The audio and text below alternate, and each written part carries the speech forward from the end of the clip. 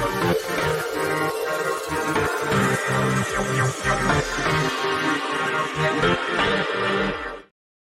morning, everybody. You're watching Finance and Technology Insights. I'm Eric Bjorndorf. I'm Brian Williams. Great to be back on the program. We missed a week or and a half or something like that, but good to see you again. Yeah, we've been off a couple weeks. Glad to be back. A little rusty. We just had a false start, but that's nothing. We're back. We did a lot of our pre-show catch-up before the recording, so we're going to try that. We're going to jump right into mix. For me, most of the content I've taken in the last week and a half has been related to the Middle East. How about you? Is that something you've been into, following, have no interest in?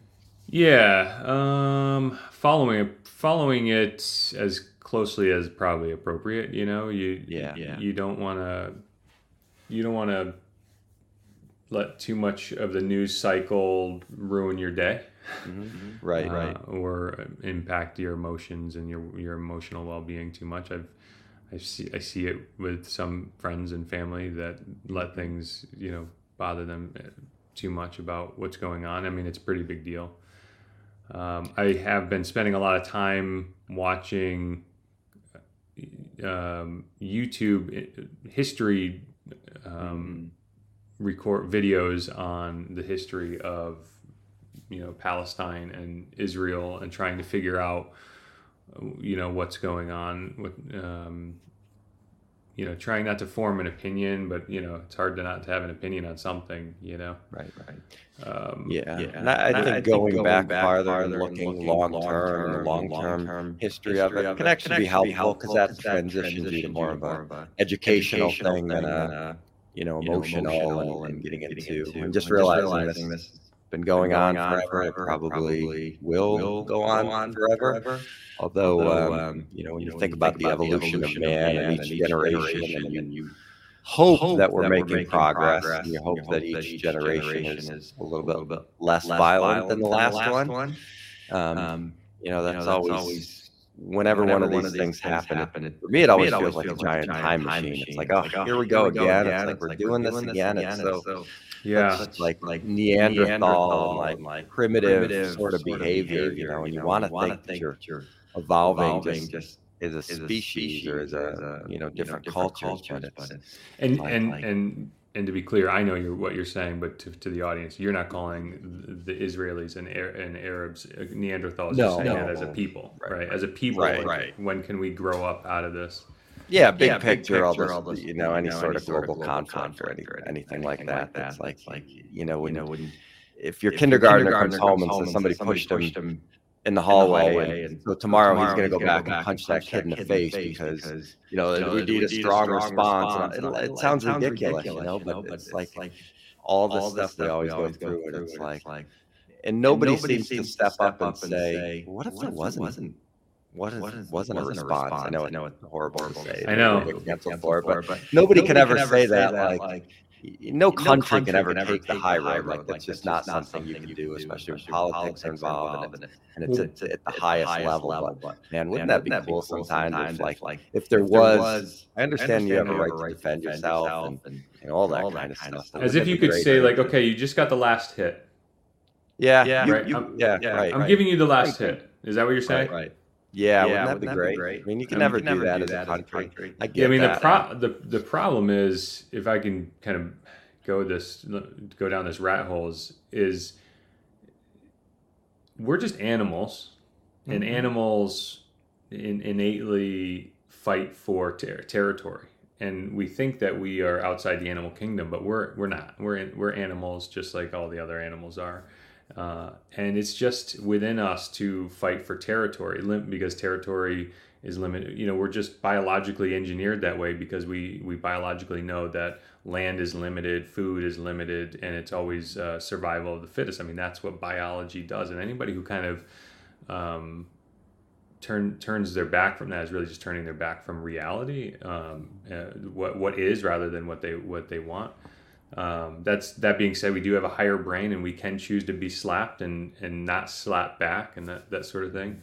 But when you look at, I was in my research of trying to understand the conflict, It's this epicenter of land and history and culture that kind of both and religion, but it's the land, it's the space. Because at first I go, well, like Jesus, excuse me, not no pun intended, but the Israelis in the 40s after the Holocaust, with the British endorsement, because the British imperialism was kind of winding down, and I think one of their last movements was to basically bestow Israel as the land for the Jews to establish finally their own country and nation state or whatever. But clearly they just picked like a hot spot, a controversial hot spot, and just by just. And again, I don't know any of the nuance that happened, any of the infighting that happened down there, but just in summary. So I've, not trying to offend anybody, and I'm not, but it's just, my first reaction was like, well, Jesus, you guys, why don't you just pick a different place that's like not as hot, and with the same square footage, and you can go out to Kansas and gobble up some land, or Chile or Brazil or the South American desert or something. Like there's like lots of untouched land that you might be able to occupy, but then there's the feeling of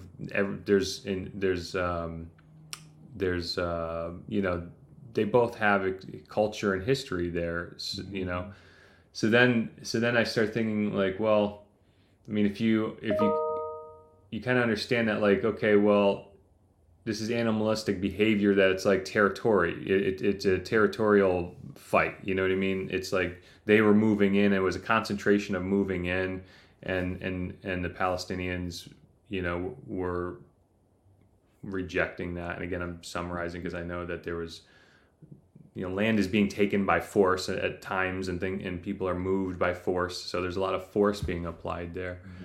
I mean, without a doubt, like the murdering of innocents is never okay. So so that certainly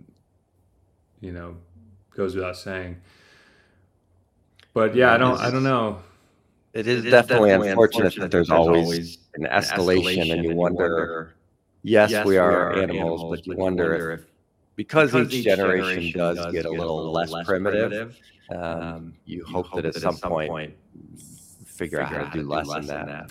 I mean, you think that we get less primitive, though, but I mean, there's a lot of violence here in our own country. There's a lot, and I guess we're saying this out without stats, so it's like we don't have any data. Right. We don't have any data points, so maybe it actually is getting less primitive. Maybe we are getting, certainly that's you have to take the ultra wide, right? Not necessarily a generational thing. Yeah, but then the other thing too is when you look at when there's in history, whenever there's been a mass movement of people, I mean, it's always with conflict and loss, and you've got this mass migration crashing against the southern U.S. border, for example. I mean, you have early Europeans taking the land from the Native Americans. I mean, just land movement all the time. So what's happening there almost seems like, yeah, this is what happens. This is what happens, and the only way it seems that the violence largely subsides is when the losing culture is essentially overwritten. Right. And nobody wants to see that happen. Nobody wants to see the smaller being overwritten by the larger. But it just seems like that's the only way that's default. It's the only way. And then me saying that is not what I want. It's just saying like that's just staring at what appears to be the reality of the scenario. So it's like they can keep needling each other, for decades and decades and decades, and or I mean, it almost seems like Israel is like at that point today or now where they're about to overwrite the smaller party, kind of. Wholesale, That's such a technology term, just to overwrite them, right? Well, this is Financial Technology Insights, right? Yeah, I know. But Yeah, it is. I remember I was watching something. It was one of these Lex interviews, one of these 3 hours, and he asked the guy what role violence had taken, and the idea that the Neanderthals and the Homo sapiens. Homo sapiens actually ended up kind of taking over that branch, whereas the Neanderthals were more aggressive, say more primitive type of thing, the way they study their brains and whatever. And he was talking about the study that this Russian guy had done a long time ago, where he was trying to domesticate different species who weren't normally domesticated, and he was doing that by reversing the course of nature. So let's say there's 2 tigers, and one is more aggressive, stronger, more alpha, and less receptive to outside families of tigers coming in. So in the normal wild, the more aggressive tiger or whatever would obviously take over and be the victor and have more babies, and that's how this. So he was reversing the course of that by when he figured out that scenario, he would kill off the more aggressive one and that was his idea behind domestication. And what he was doing, he would terminate the bloodline of the aggressive candidate. Right. Yeah. So alpha and beta is taking the beta, and then it slowly, over the course of time, that species would become more domesticated and more friendly, and that was kind of his study. And then they studied the shape of the brain and the formation of the face, and they found that mirrored the difference between the Neanderthal branch and the Homo sapien branch. And what was odd about that point in time is it was the Homo sapien branch that was more caring, more nurturing, and more beta, but they ended up being the more dominant, and the Neanderthals ended up kind of going away or merging or sort of blending together. So he was going down this path of ultra big picture that each generation does get. Softer is not the right word, but less aggressive, less whatever, because we as a culture have pushed that away, right? Like we know as a culture, if somebody walks into a restaurant and says, "All this food is mine, I'm eating all this food," and just starts pulling it, that's kind of ostracized in society, and that won't reproduce at the level of the normal people or whatever. So therefore, as a society, we do get less aggressive. As a species, we do get less aggressive, less kind of warlike over time. So I relate back to that every time there's one of these kind of war things, and then somebody gets hit, and then the other one's got to hit back harder, and then he did this and he did that, and it just sounds so like going backwards or whatever. And it all ties into raising kids and all that kind of stuff. I mean, with so many actors and so many victims. I mean, it's trite for me to say this, but there's just every individual, and then every family, and every micro community, and every town, and every village, and every what do they call it? Anyways, it's when there's when you've been wronged by another group, it's so hard to be like, okay, well, we'll take it on the chin here for the greater good. Right. I'm completely sympathetic to anybody who wants to be violent in the defense of their home. Just in that summary. In that basic thought. I feel like I would take the same position, no matter how evolved I was, but I feel like that's always just going to always be the case, so it's very difficult to put somebody else's self-interest. There's always a level at which you're willing to put that group's self-interest ahead of another. And how do you not, the Israelis, it seems, again, I don't know any of the nuance, but it seems that in 1940 they're like, well, let's just start a mass migration to this place where other people were occupying, So in that basic sentence, it seems like they are the aggressor, the belligerent party. And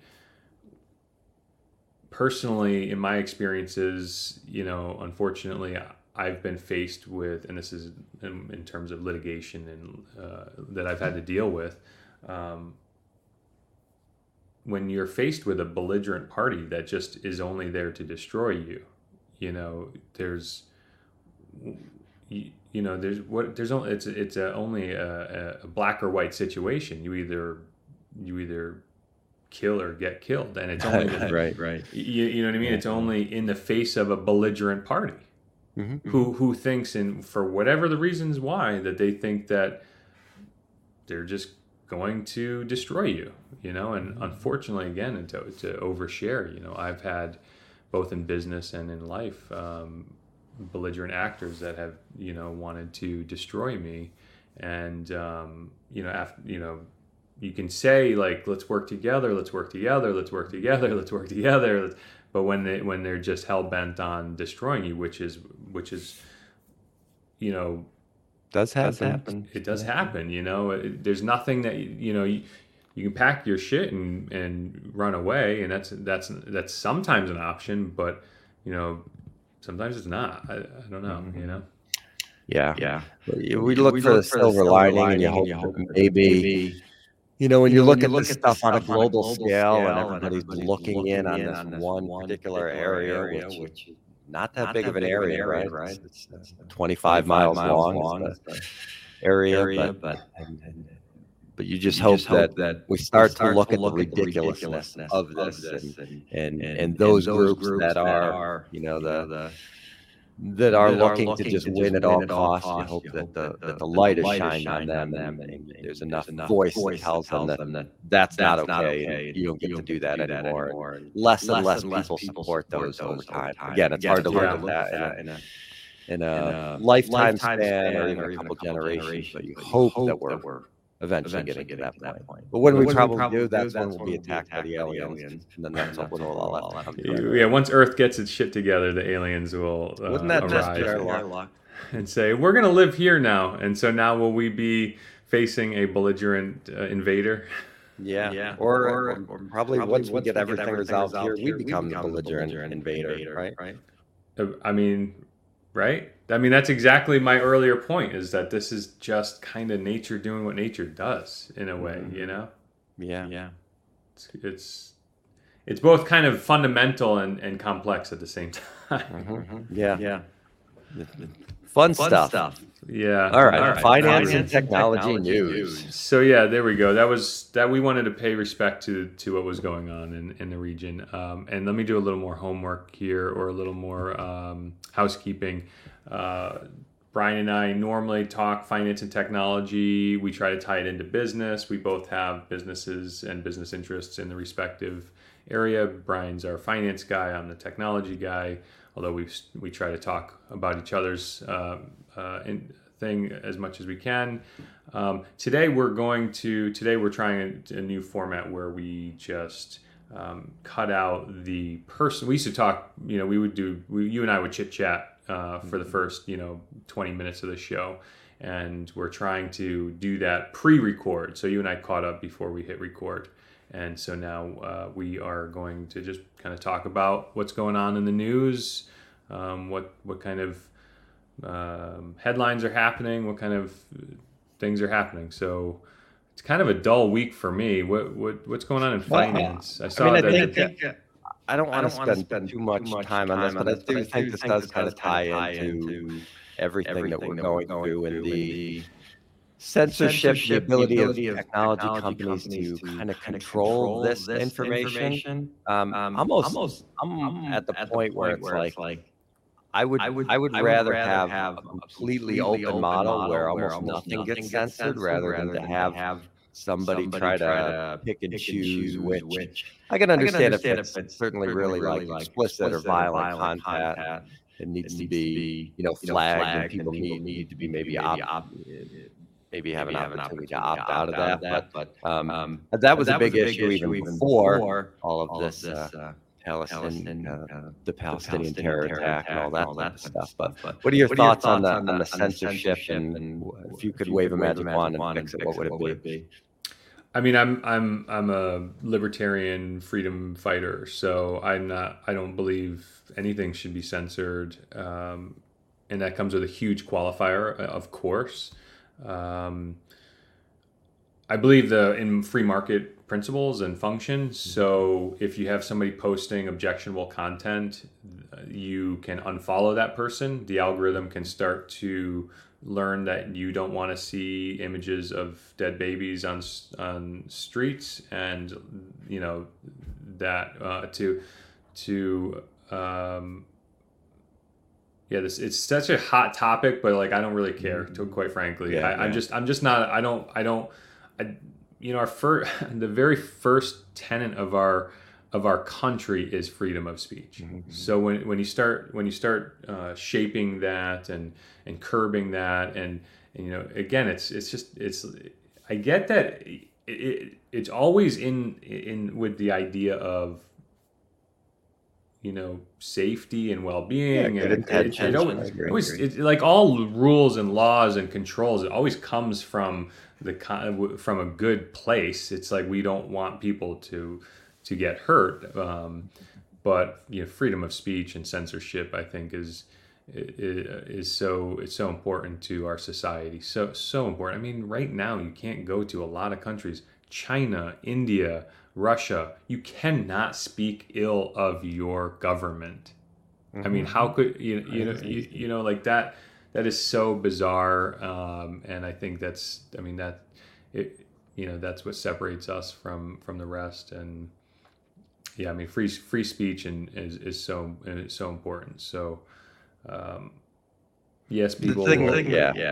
The thing that would concern me the most is when you get these big companies and the government is telling them to exclude certain content. They're not equipped to do that. They've proven that they're not. They don't have the ability to do that. So I would rather filter out the information myself rather than have Meta. I'll give you an example. Like, I stopped using TikTok when my wife brought TikTok into the house, and it was like a lot of funny videos mixed in early. I don't know if this happened to you, but my experience early with TikTok 3-4 years ago or whatever was people were posting what I call gore porn. Mm-hmm. This is a term that I feel like I've coined, but it's like people like have these horrific videos and images that they post, and then they go like, repost this if you support fighting against child abuse. You know what I mean? And what they're doing is they then perpetuate what I call the gore porn in the name of like the calling. You know what I mean? Like, this is horrible. Repost this if you support not doing this. You know what I mean? Right. And I feel like TikTok was like, there'd be funny, and then there would be like, I don't know, somebody getting like really injured, like violently injured or something. And that just like, I can't stomach that. I don't want any part of it. So I just stopped using the platform. Right. It wasn't until 2 years later or something that my wife was like laughing her ass off on the couch next to me, every night or whatever. And she's like, it's on, check out this TikTok feed or whatever that I'm on. I'm like, no, I don't want to watch that because of that stuff. And she's like, no, they sorted that out. It's all gone. And so they've earned my trust back. So now I don't feel like if I open TikTok, I'm going to be exposed to the content that I'm not comfortable with. But I don't know if they've removed the content or if they just got better at kind of curating it for me, I know my wife is pretty good about when she gets something like that, she flags it as like, I don't want to see it or whatever. Like, so she's submitting to me. I just scroll past it or whatever. But that's definitely the social media's their goal is to take you down these rabbit holes and give you something that's going to give you a reaction. So I think especially early on, they're serving this stuff up to you, and they're like, let's see if he likes this or spends time on this. No, okay, well, we'll try to get it in another couple weeks or whatever. But I did definitely notice they took you down certain places that I didn't want to go. So I definitely use it a little bit less and less than I used to. I'll just go.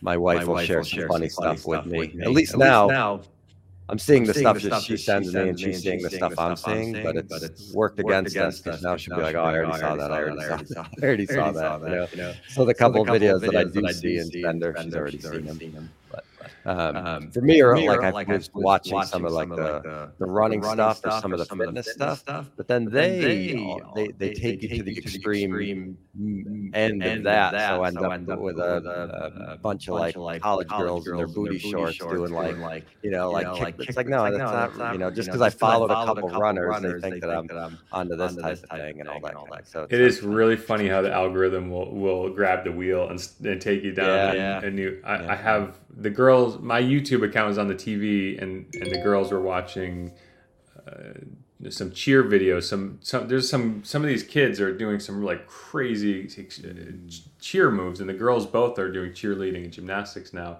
And so now, like on my YouTube on my phone is like these talking about booty shorts, like these they're adult competitors because they're all tattooed, and I think they're all in college or whatever. But I'm like, I don't want to see this. And then on Instagram, I started golfing this summer again after a 10-year break from it. And now I'm on my Instagram. It's like nothing but like ridiculous and hilarious golf shots, Yeah. So what about, the thing with censorship is at what level can we as a people, and the government just is we the people, right? So at what level can we the people specifically or intentionally try to shape our values? Because, I'm sitting here like, taking this hard line on there should be no censorship, right? But if there was zero censorship, there are concepts where self-affirming biases occur. And do you know where I'm going with that? Where like maybe like there is a tendency for our human nature to consume the negative or the bombastic. And so like if everybody's sitting at home in their private time and they're glowing of their phones off their faces, or just like, and they're just consuming this negative, abusive content, which like my wife and all of her girlfriends, they watch all of these like horrific Netflix documentary of like husbands killing wives and wives killing husbands and dads killing, like all of these and they're just so engaging. And then I kind of look at my friends in the community and stuff. And then they have bad dreams, and then they blame you. But they're just talking about, there's just this content listen, I remember Lifetime original movies in the 90s, like I remember that stuff. So that content exists, and like you'd get pulled into it, so without the censorship, if there's no like shaping of the global content feed or quality or standard, maybe the country, our community, our culture would devolve, maybe go back to the Neanderthal or something like that. What do you think? I think it's probably going to be a lame answer, but it's I think it goes back to just education and the home and personal responsibility, which everybody hates. But education really is synonymous with indoctrination, isn't it? It can be, but I'm talking about it at the lowest of levels, the kindergarten and that kind of stuff. Early indoctrination. Early indoctrination. But like we used to watch like Law and Order and SUV, and then just as I guess probably more around when our son was born, whatever. But eventually we got to the point where we're like, that's not healthy to watch that kind of stuff. Like it's just not. And I think it's a problem too in the binge world too. If you go back to like let's say Sopranos days or something, I was a big Sopranos fan, but You'd watch it every Sunday night. Okay, that's it. And then you do whatever and go to bed. But having the ability to watch like 7 or 8 episodes of that is take Monday off and finish the season. Yeah, but like that stuff's not healthy to watch. Like, one of those shows will change your mindset. Absolutely. You got to get up, you got to walk, you got to you got to get out of the house, you got to call your mom, you got to do something. So to watch like 3 or 4 of those shows, that definitely will shape you. So I think it's just stepping away from that, and maybe if more people start to recognize that and understand that. I think it is cyclical too. I mean, you're going to have a group of kids coming through now who are used to seeing their parents' heads down and the top of their phone. They're not going to want to do that, So you're going to get the backlash. That's true.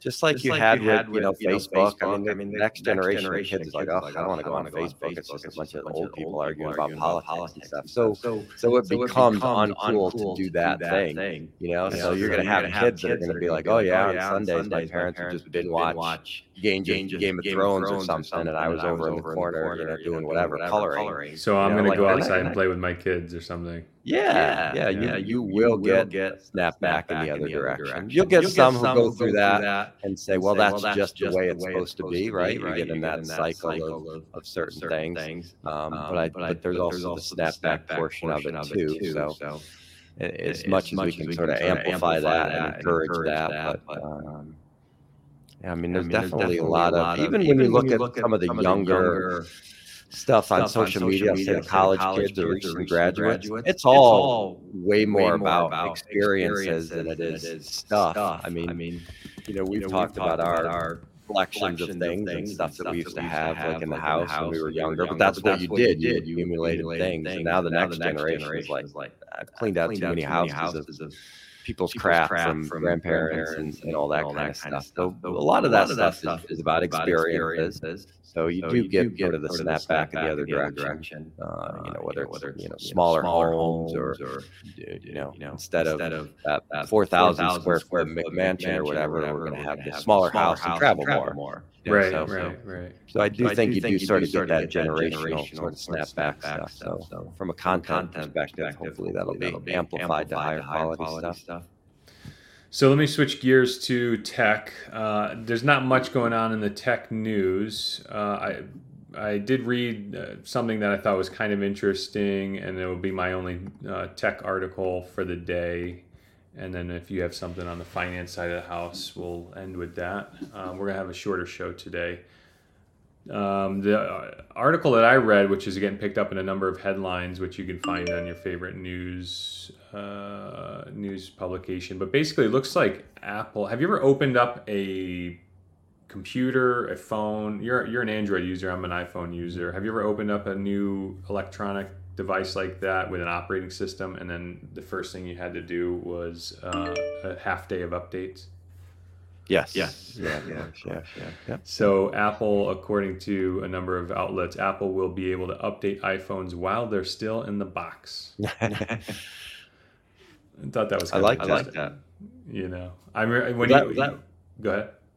So where that hits me a little bit, although I was sort of after this generation, but there's a whole group of kids who would get these PlayStation or Xboxes on Christmas and have to go through like a day's worth of updates. So remember when that was like a thing? You had all these parents who were opening these and setting them up, and they'd have to like rebox them and rewrap them and whatever, because these kids would get them and have to go through all these updates and stuff. So yeah, exactly. I think about that at Christmas, so that's really cool that they won't have to go through all that. Yeah. So that's the only tech news I thought was interesting. I don't know what else is going on that I want to mention, but figure I'd make my contribution for the day. That's pretty good. That is a good one.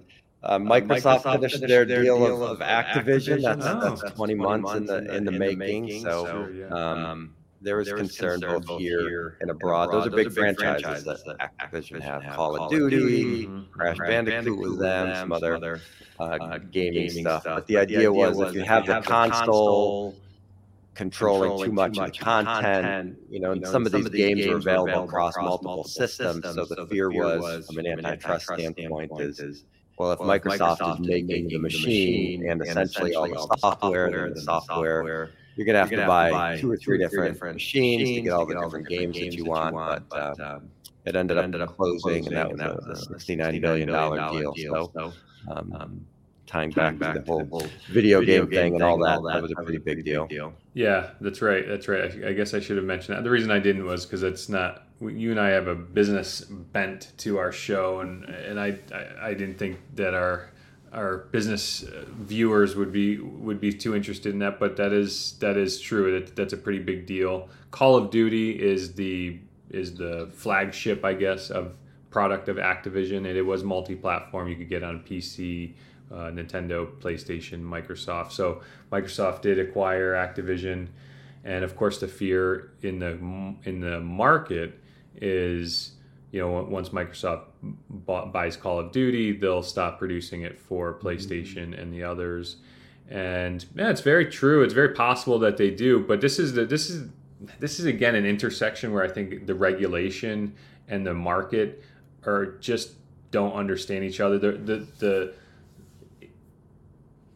It feels unfair as a PlayStation owner saying like they shouldn't stop Microsoft shouldn't be allowed to buy Activision, otherwise I won't get my Call of Duty. But like you're not entitled to have Call of Duty on your PlayStation. You're just not entitled. And to have Dick Blumenthal, our senator here in Connecticut, who's just made a career out of attacking corporations, say that like Microsoft shouldn't be allowed to buy Activision because they're going to stop making a video game on PlayStation. Like it just reminds me of. Did you ever see like in high school parents who got a little too involved in their kids' social dynamics? Oh, sure. It just feels like that. It's like, don't forget, if Microsoft stops.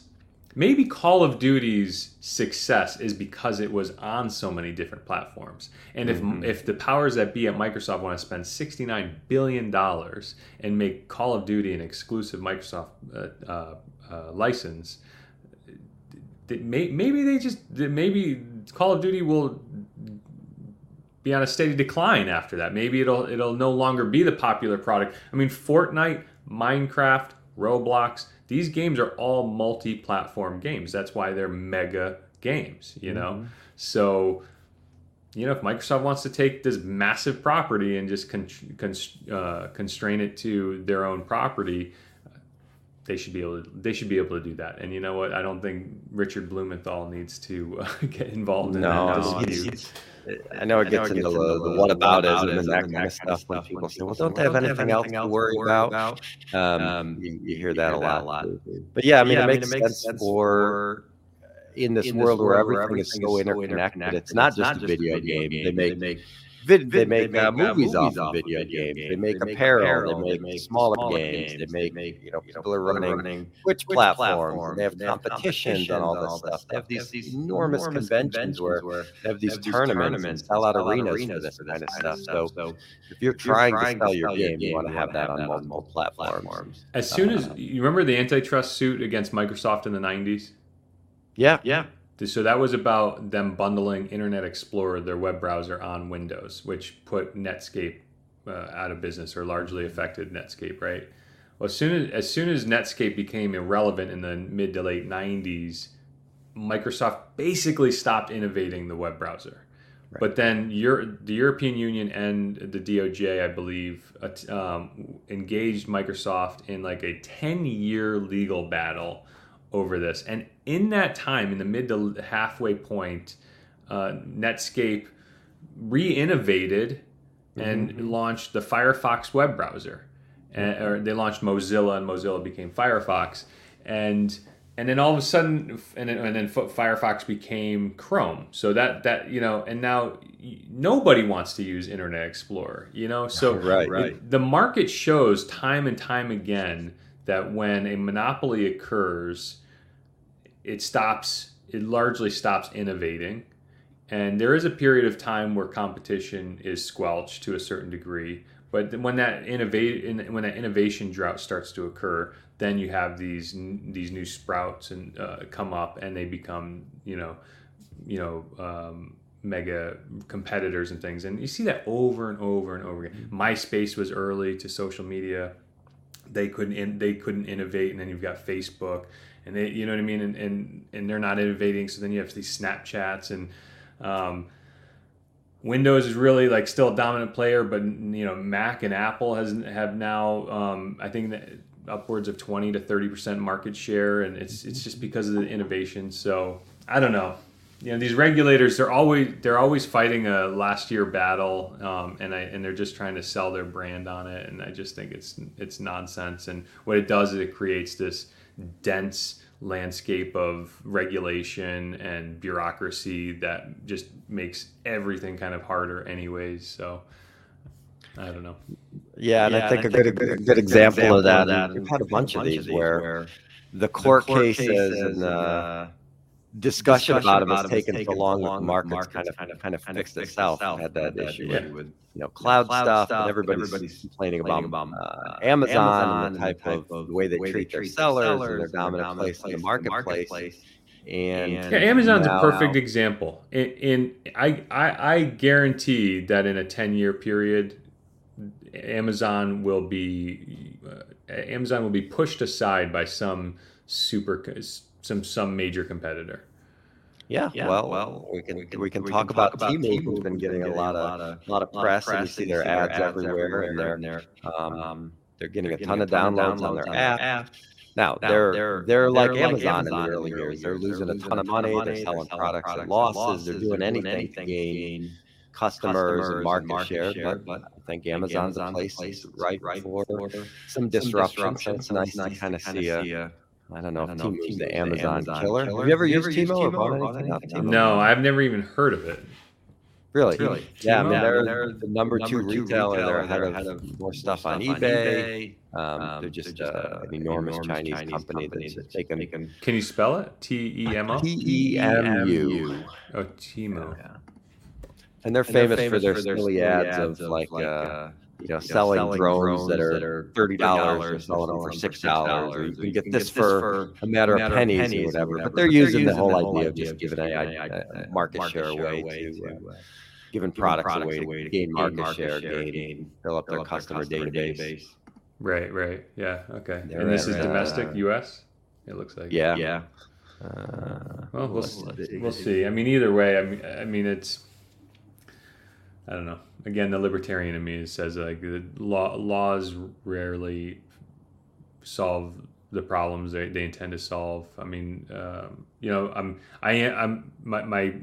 15-year-old Pathfinder is now 220,000 miles. Like it's inevitable that I'm due for a new car. So I'm just starting to look at what I'm going to be looking to get. I don't really want a crossover. I definitely don't want a sedan. I don't want a crossover really, but practically speaking, I'm kind of now starting to look at maybe the Model Y, the Tesla Model Y, because I really do want to go electric. Knowing that they're all going to the Tesla connector, but the Rivian, the Ford, and all the other electrics on the market now still have the CCS connector. I'm like, well, I don't want to get a car that's going to, I've owned this thing for the last 15 years, you know what I mean? And I don't know if I'm going to own the next one for 15 years, but I may, and I don't want, this old connector. So practically I'm looking at maybe the Model Y, but you can't buy one in Connecticut because of the stupid dealership law. You know about that? Yeah. No direct business. You got to go through the dealership. Yeah, the OEM cannot. The manufacturer of a car cannot sell direct to consumer, and it's total bullshit. It's anti-competitive. I mean, it comes from the idea of like a consumer spends a significant amount of their income on this one purchase, and it should have a robust enough support network to keep that thing going. But all that does is just eliminates choice and free will of the consumer. I mean, you should just be able to buy what you want to buy. Right, and it adds costs and complexities and a layer of middleman or middle person that's not necessarily It easy. certainly makes it harder for a new car company to try to enter the market, to bring in more competition to existing, which competition is healthy for the consumer. So it's just But not healthy for legacy business, regulatory capture, right? Right. I saw a YouTuber make a really great case that regulation really only helps the incumbent. And you'll see the incumbent is always the one endorsing the regulation, and oftentimes their lobbyists are the ones who are writing the regulation to put under the pen of regulators. So it's pull up the ladder behind you, right? Yeah. Is there a last question? Is there a particular feature or a particular something you're waiting for to get the Tesla, or is there just waiting for your? I really don't like the form factor of the Tesla. Okay. I really don't want. I have a 2008 Pathfinder, which is the last body year that it was like a full framed SUV. In 2013-14, they turned it into a unibody. And turned it into basically a large crossover like the Nissan Murano or I don't know what else. But the RAV4 is really do you know what a RAV4? Not a RAV4, the Highlander. Okay. Not the RAV4, it's the Highlander, I think, or the 4Runner. Okay. I think it's the 4Runner. Hang on, is it the 4Runner? Yeah, the 4Runner is still a full-framed SUV style. If I don't want to do a screen share, but my Pathfinder is like the 4Runner still is. But so I just don't like a crossover. I don't like a unibody. I want something that feels like it's lifted off the ground a little bit. I don't like buying traditional domestics. So I don't want like a Tahoe. I don't want a Chevy or like the Durango, I think, is the Dodge. Like I even think they made that into a unibody or something. So that's why I haven't gone with a Tesla, is because I don't want a sedan, which is the Model 3 or the S. I'm not going to spend $100,000 on anything anyways. So the S and the X are out. So that really leaves the Model Y, and it's I think 3 inches taller than the Model 3, which but it's a crossover, and it's not really how I envision myself. And then there's the Rivian R1S, but again, that's like an $80,000. If I think you fully equipped, you're close to 100, if not 100 for it. So I don't know. So I don't know. Keep it for 12 years, you get money for it. Yeah, maybe. But there's something, I don't know. It just feels like a mortgage that I'm. I don't want a mortgage on my car. You know what I mean? No, I hear you. So, all right, so we'll go back again next Tuesday, and what's the format? I feel like I'm in Boston tomorrow for a conference. That's actually another reason why I think we're doing today is Monday. Next week, yes, next Tuesday looks good, the 24th. So we'll be back on track. I'm kind of liking this new format. Hopefully, the news cycle will give us something to talk about. So we'll lead into this Finance and Technology Insights. We do have a YouTube. We're on. Brian uploads this to your favorite podcatcher, and we do have a Facebook group as well. Traditionally, we would kind of do some chit chat during the beginning, and then we kind of lead into what's going on in our respective business spaces, and then we would talk about what's going on in the news. I think we're going to abridge that a little bit. We're going to get our chit chat done ahead of time, and then we'll get right into what's kind of happening. Sound good?